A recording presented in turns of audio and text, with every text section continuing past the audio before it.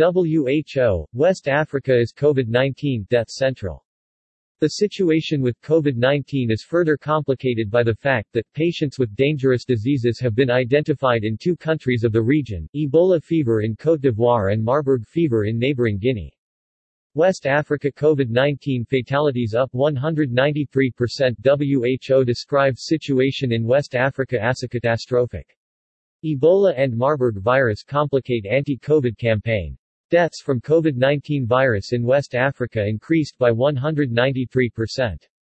The number of deaths peaked in the entire infection pandemic. The catastrophic situation was discussed at the latest briefing of the World Health Organization, WHO. WHO, West Africa is COVID-19 death central.